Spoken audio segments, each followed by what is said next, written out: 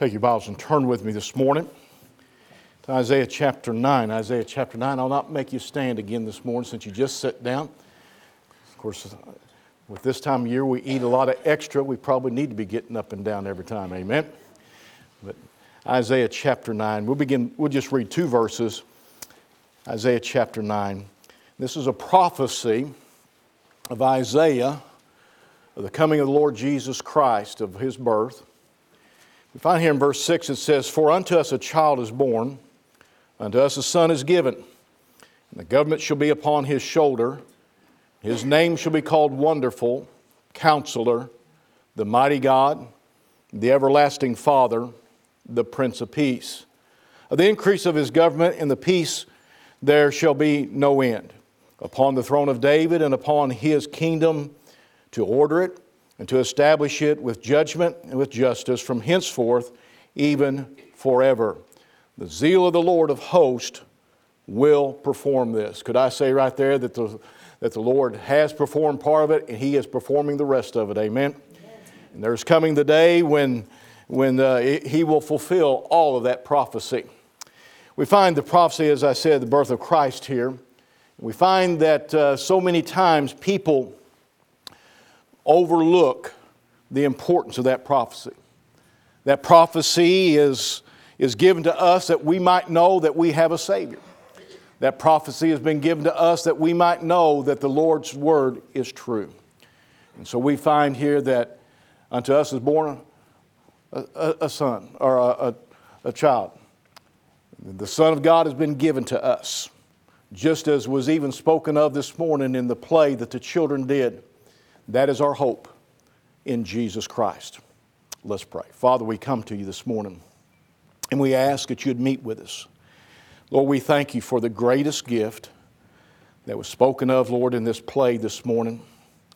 But Lord, we thank You for the child that is born. We thank You for the Son that is given. We thank You, Lord, for the mercies of God, that we might have eternal life because of the greatest gift that has ever been given. I pray now, Lord, that You'd speak to our hearts in this short time.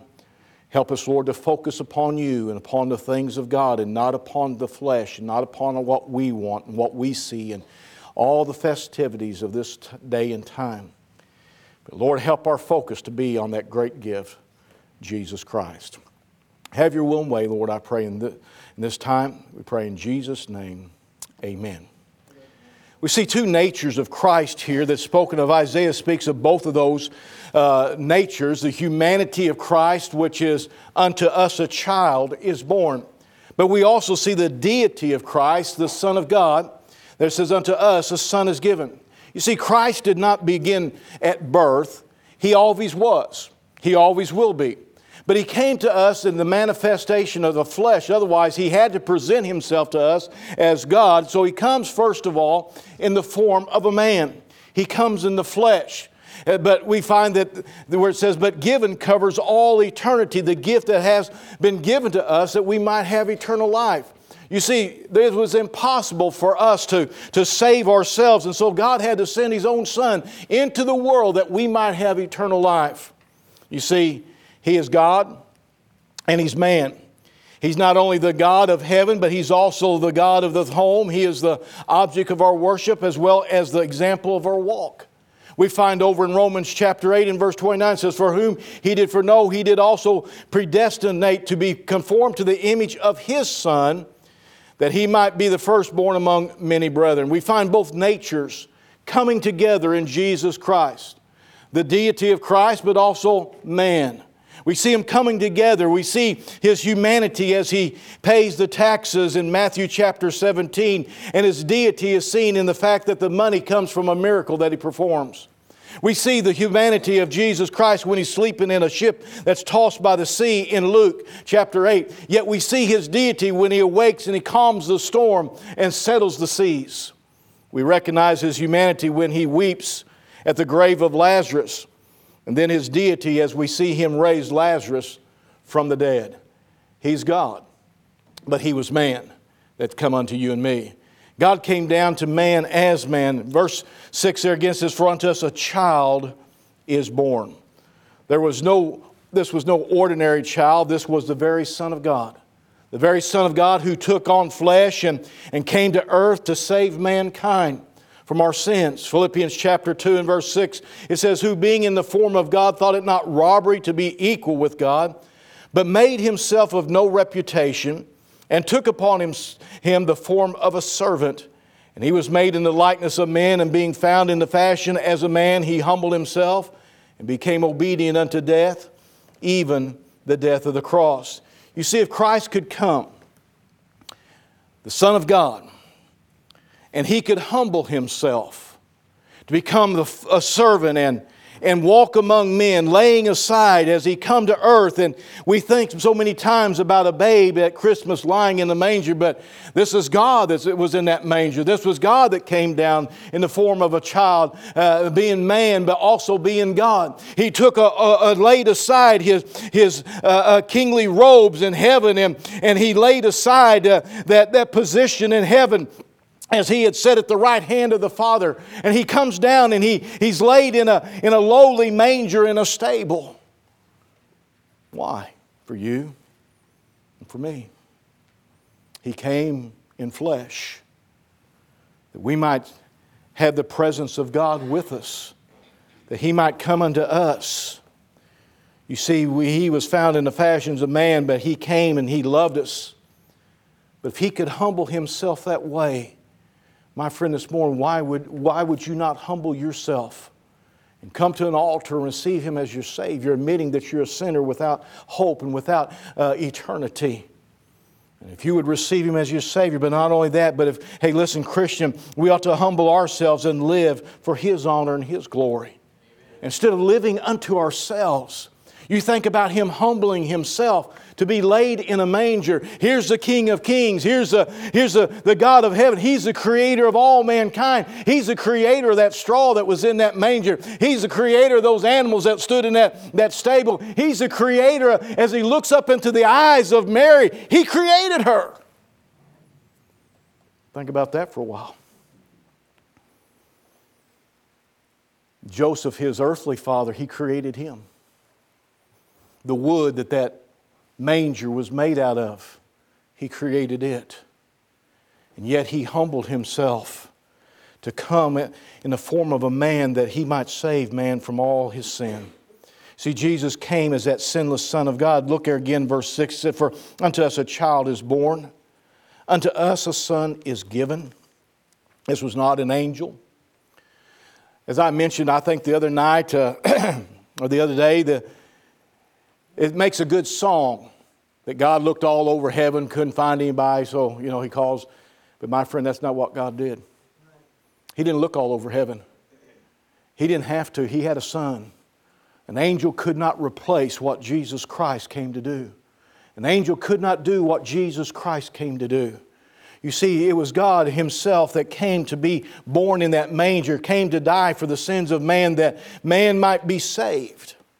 Matthew chapter 1 and verse 23 says, behold, a virgin shall be with child and shall bring forth a son, and they shall call His name Emmanuel, which being interpreted, God with us. Stop and think about that this morning, that God would come to be with you and me. Matthew chapter 1 and verse 21, it says, and she shall bring forth a son, and thou shalt call His name Jesus, for He shall save His people from their sins. So often we fail to really see and to understand the great gift that was given to man. We get so busy. We get so tied up at this time of year. And I've often told you this, that sometimes one of the hardest times of the year to preach is around this time of year. And the reason is not because of the message isn't there, but because people's minds are so far away from the true meaning of Christ and Christmas. So many times we're so tied up and we're thinking, I've got to be here tomorrow, I've got to do this the next day, and I've got to get Aunt Sally Lou something, and I got to get Joanne something, or I got to get somebody else something. And we get all tied up in all those things. And then we get to thinking, well, I've got to go to this place, and I've got to go to this party, and I've got to go to do this. And we're running, as they'll say, like a chicken with their head cut off. I remember my grandma used to butcher them chickens. She'd take that and sometimes she'd wring their neck, she'd pop like that, and that chicken hit the ground and off he'd go. There's a lot of truth to that. And I look at us during this time of year, and sometimes that's exactly where we are. We're running around like a chicken with our head cut off. When we really ought to stop and begin to thank God for the Son of God that came that we might have eternal life, came to be the greatest gift that has ever been given. As they quoted here this morning, John 3:16, for God so loved the world that He gave His only begotten Son. Whosoever believes in Him should not perish but have everlasting life. Hey, my friend, this morning, the greatest gift ever given was given that day as He poured His Son into Calvary. Not from, you said Calvary, that's right. He poured Him into Calvary. He came to Calvary. That's the greatest gift, salvation. You see, many times we think of only the manger, but it wasn't the manger, was not His destination. The cross was at Calvary. And that is the hope that we have today. Isaiah said unto us, a son is given. In his prophecy, John wrote of the gift of God in John 3:16, the Son of God that God gave that we might have the ability to be saved, the fulfillment of Isaiah's prophecy. Isaiah goes on and he speaks of this one that came that we might have eternal life. And he says, His name shall be called Wonderful. There in verse 6, the latter part says, and His name shall be called Wonderful, Counselor, the Mighty God, the Everlasting Father, the Prince of Peace. Wonderful. Many believe that to describe the next word, counselor, as though to say He's a wonderful counselor. You could put it that way, but that's not the way it is written. Actually, it stands alone in the Hebrew, and it means that He is wonderful. Not just a wonderful counselor, but He is wonderful. Could I get amen this morning? You're all sitting here kind of dead this morning. I tell you, He's wonderful this morning. I tell you what, He saved your soul. My friend, He ought to be wonderful in your eyes and all wonderful in your mind and a wonderful Savior in your heart this morning. He's wonderful. In everything He does, everything He has done. He is wonderful in everything. He is wonderful. The heart in every born-again Christian should ring with that joyous phrase that He is wonderful. The psalmist said in Psalms 40 and verse 5, many, O Lord my God, are Thy wonderful works which Thou hast done, and Thy thoughts which are to usward. They cannot be reckoned up in order unto Thee. If I would declare and speak of them, they are more than can be numbered. He's wonderful. Well, if I was to go around the room and say, Dustin, is He wonderful in your life? What would you say? He's saying, is He wonderful in your life? He's wonderful this morning. He's wonderful every day. He's not just wonderful on Sunday. He's wonderful on Monday, brother. He's wonderful on Tuesday. He's wonderful on Wednesday. He's wonderful in good times. He's wonderful in bad times. He's wonderful this morning. Amen. Well, I'll tell you what, sometimes we forget how wonderful He is. You and I owe a sin debt that we can't pay. He paid a sin debt He didn't owe. That we might be saved. He's wonderful. He's wonderful this morning. You opened your eyes. He's wonderful this morning. You got out of that bed. He's wonderful this morning. Some of you got up this morning and the first thing you said, you should have been said, good morning, Lord. But some of you got out of bed this morning and said, good Lord, is it morning? I can tell by the looks on your face. He's wonderful. He's wonderful. And there's no way of getting around how wonderful He is. He's Counselor. He's our counselor, for He knows the end of all things. He has a plan for each of our lives. He is, if we but follow His counsel. His counsel comes from a great book. In fact, we find in John 1:1, it says, in the beginning was the Word, and the Word was with God, and the Word was God.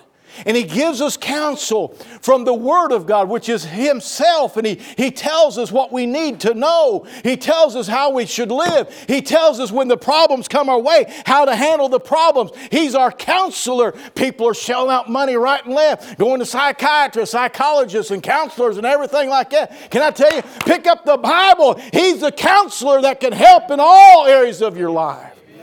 Now somebody's going to say, he's against counselors. No, I'm not. But the first counselor we should go to is Jesus Christ, because He's Counselor. He knows you better than you know yourself. He knows the need in your life before you ever know that there's a need in your life. He knows the answer to your problem before you ever understand that there's a problem.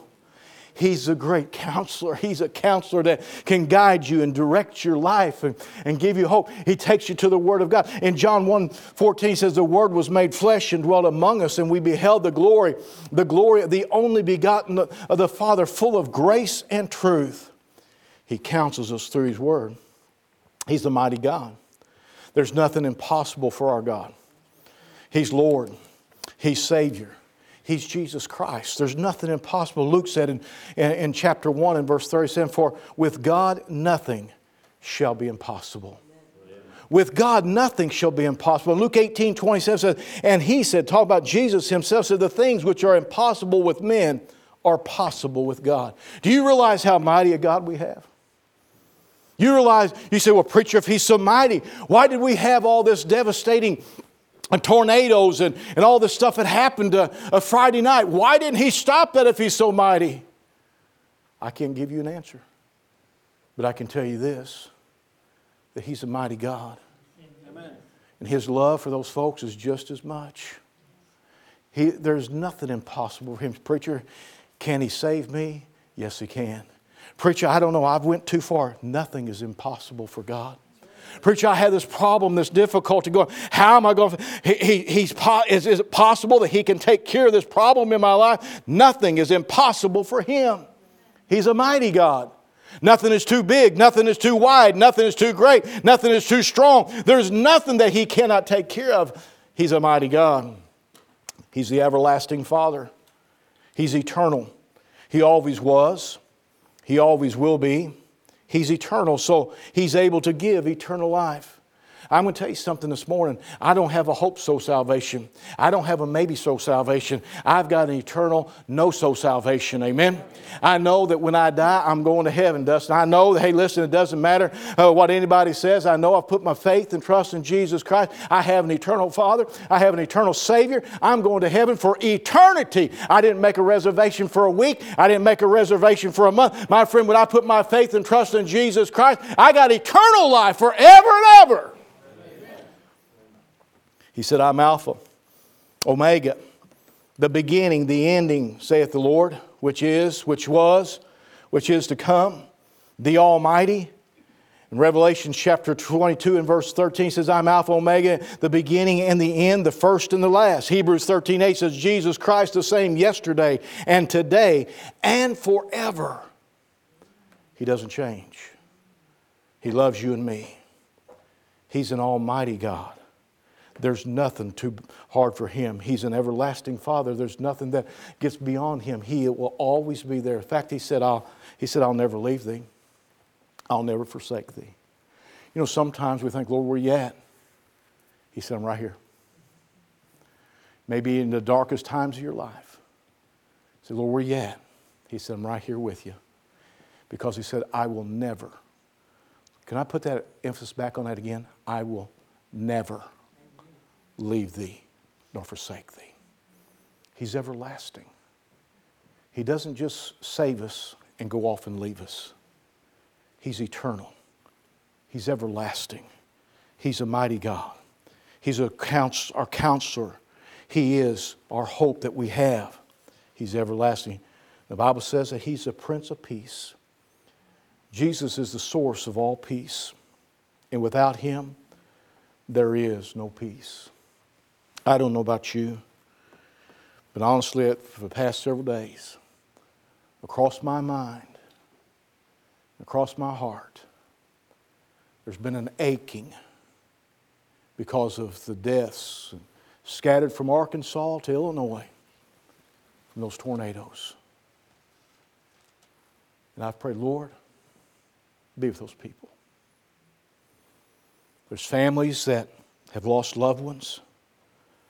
There's families that have lost their homes and everything that they have.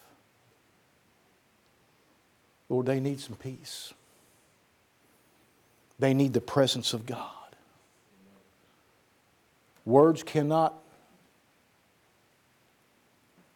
be sufficient enough to help people in those times, but the Prince of Peace can. When the Prince of Peace steps into your life, no matter what the storm is, no matter what the trial is, no matter what the difficulty is, no matter what the tragedy is, no matter what comes your way, He said, I can give you peace. He said, I'll be with you. I'll be right there with you. Well, there's been those times in life it seemed like everything was breaking loose. It seemed like everything was falling apart. And it was just like you begin to pray. And it's almost like you could almost feel the hand on your shoulder. So I just want you to know I'm there with you. It's going to be all right. Say, preacher, you're imagining things. No. That's the Prince of Peace. It comes in and gives us peace that's beyond our understanding. We're living in a world of chaos right now. Worldwide things changing and all kinds of things happening. But what we've got to stop and realize is that through the Son of God that came into this world, we have the Prince of Peace. When He was born, even the angels announced the peace that He brings to man if they'll accept Him. Luke chapter 2 and verse 13, 14 says, and suddenly there was with the angel a multitude of the heavenly hosts praising God and saying, glory to God in the highest, on earth, peace, goodwill toward men. You see, He's a giver of peace when we receive Him as Savior. And Romans 5:1 says, therefore, being justified by faith, we have peace with God through our Lord Jesus Christ. A peace that passeth all understanding. Philippians 4, verse 6 and 7 says, be careful for nothing. Otherwise, don't let it worry you so much. Doesn't mean that you aren't taking thought about it. Doesn't mean that you're not concerned about it. But he says, be careful for nothing. Otherwise, don't let it control you. But in everything by prayer. He tells us how to approach it. By prayer and supplication with thanksgiving. Let your requests be made known unto God. And the peace of God, which passeth all understanding, shall keep your hearts and minds. How? Through Christ Jesus. He is the Prince of Peace. But even in our prophecy here that we're reading, He's also our judge one day. And we'll come before Him. Notice again with me there in verse 6. It says, given, and the government shall be upon His shoulder. Drop down to verse 7. It says, of the increase of His government and peace there shall be no end upon the throne of David and upon His kingdom to order it and to establish it with judgment and with justice from henceforth even forever. The zeal of the Lord of hosts will perform this. One day, every knee's going to bow and every tongue's going to confess that He's Lord. Every one of us. Doesn't matter who you are. Doesn't matter how good you think you are. It says one day that every knee shall bow and every tongue shall confess that He's Lord. I've often said that, I've heard people say, I just can't wait to get to heaven. The first thing I'm going to do, I'm going to run up and throw my arms around Jesus Christ, my Savior. No, my friend, the first thing you're going to do is fall on your knees. And you're going to confess that He's Lord. The Bible says that every one of us shall give an account of what we've done in this body, whether it be good or whether it be evil. We'll give an account of how we've lived for the Lord. You said, well, as a Christian, you mean it's under the blood, but I'm still going to give an account how I live for Jesus Christ. There's still going to be that accounting time when we come before the Lord. He is our judge. And my friend, for those who have not received Jesus Christ as your Savior, the Bible says that you will be judged. The Bible, if you go over into Revelations, it says, and the books were open. And every man's going to be judged that does not know Christ or Savior out of the book. Or the books. It's books. And then they'll come down to another book. It's called the Book of Life. To see if your name's been written in the Lamb's Book of Life. And those who do not know Jesus Christ their Savior, their name will not be in the Lamb's Book of Life. And the Bible literally says that they will take them and they will cast them into a lake of fire forever and ever and ever.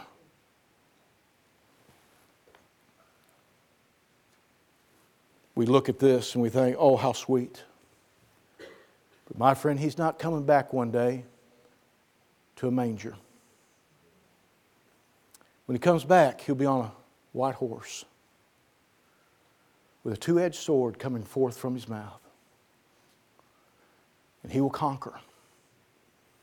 And He will be our judge. When He comes back in the air, those who know Jesus Christ their Savior will be called out of here. In a moment, in the twinkling of an eye, will be changed.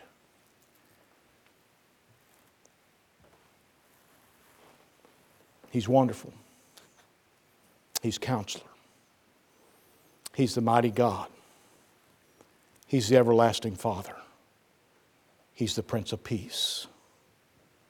And my friend, this morning, if you don't know Him as Savior, you don't have any peace. And Christian, this morning, you may be in turmoil. You may be struggling with peace. He wants you to come to Him. He said, I'll never leave you. I'll never forsake you. You say, preacher, but what about? There's no what abouts. He's the Prince of Peace. And He cares for you and me. He's the very Son of God. And without Him, there is no hope. What's Christmas about? It's about Jesus Christ, the Son of God. As the kids said, and as they sang, the greatest gift that was ever given to you and me. Amen. Oh, today, let us thank God. Let us give Him worship and praise for His wonderful gift. Would you bow with me this morning? This morning, if you don't know Jesus Christ, your Savior, I encourage you to come. I'll be standing down front. Would you come and just let me take a Bible and show you how to receive Jesus Christ as your Savior? Oh, this morning, the hope is found not at the manger, but at the cross. And the greatest gift ever given can change your life for eternity. Let the Lord have His way. Father, I thank You for loving us.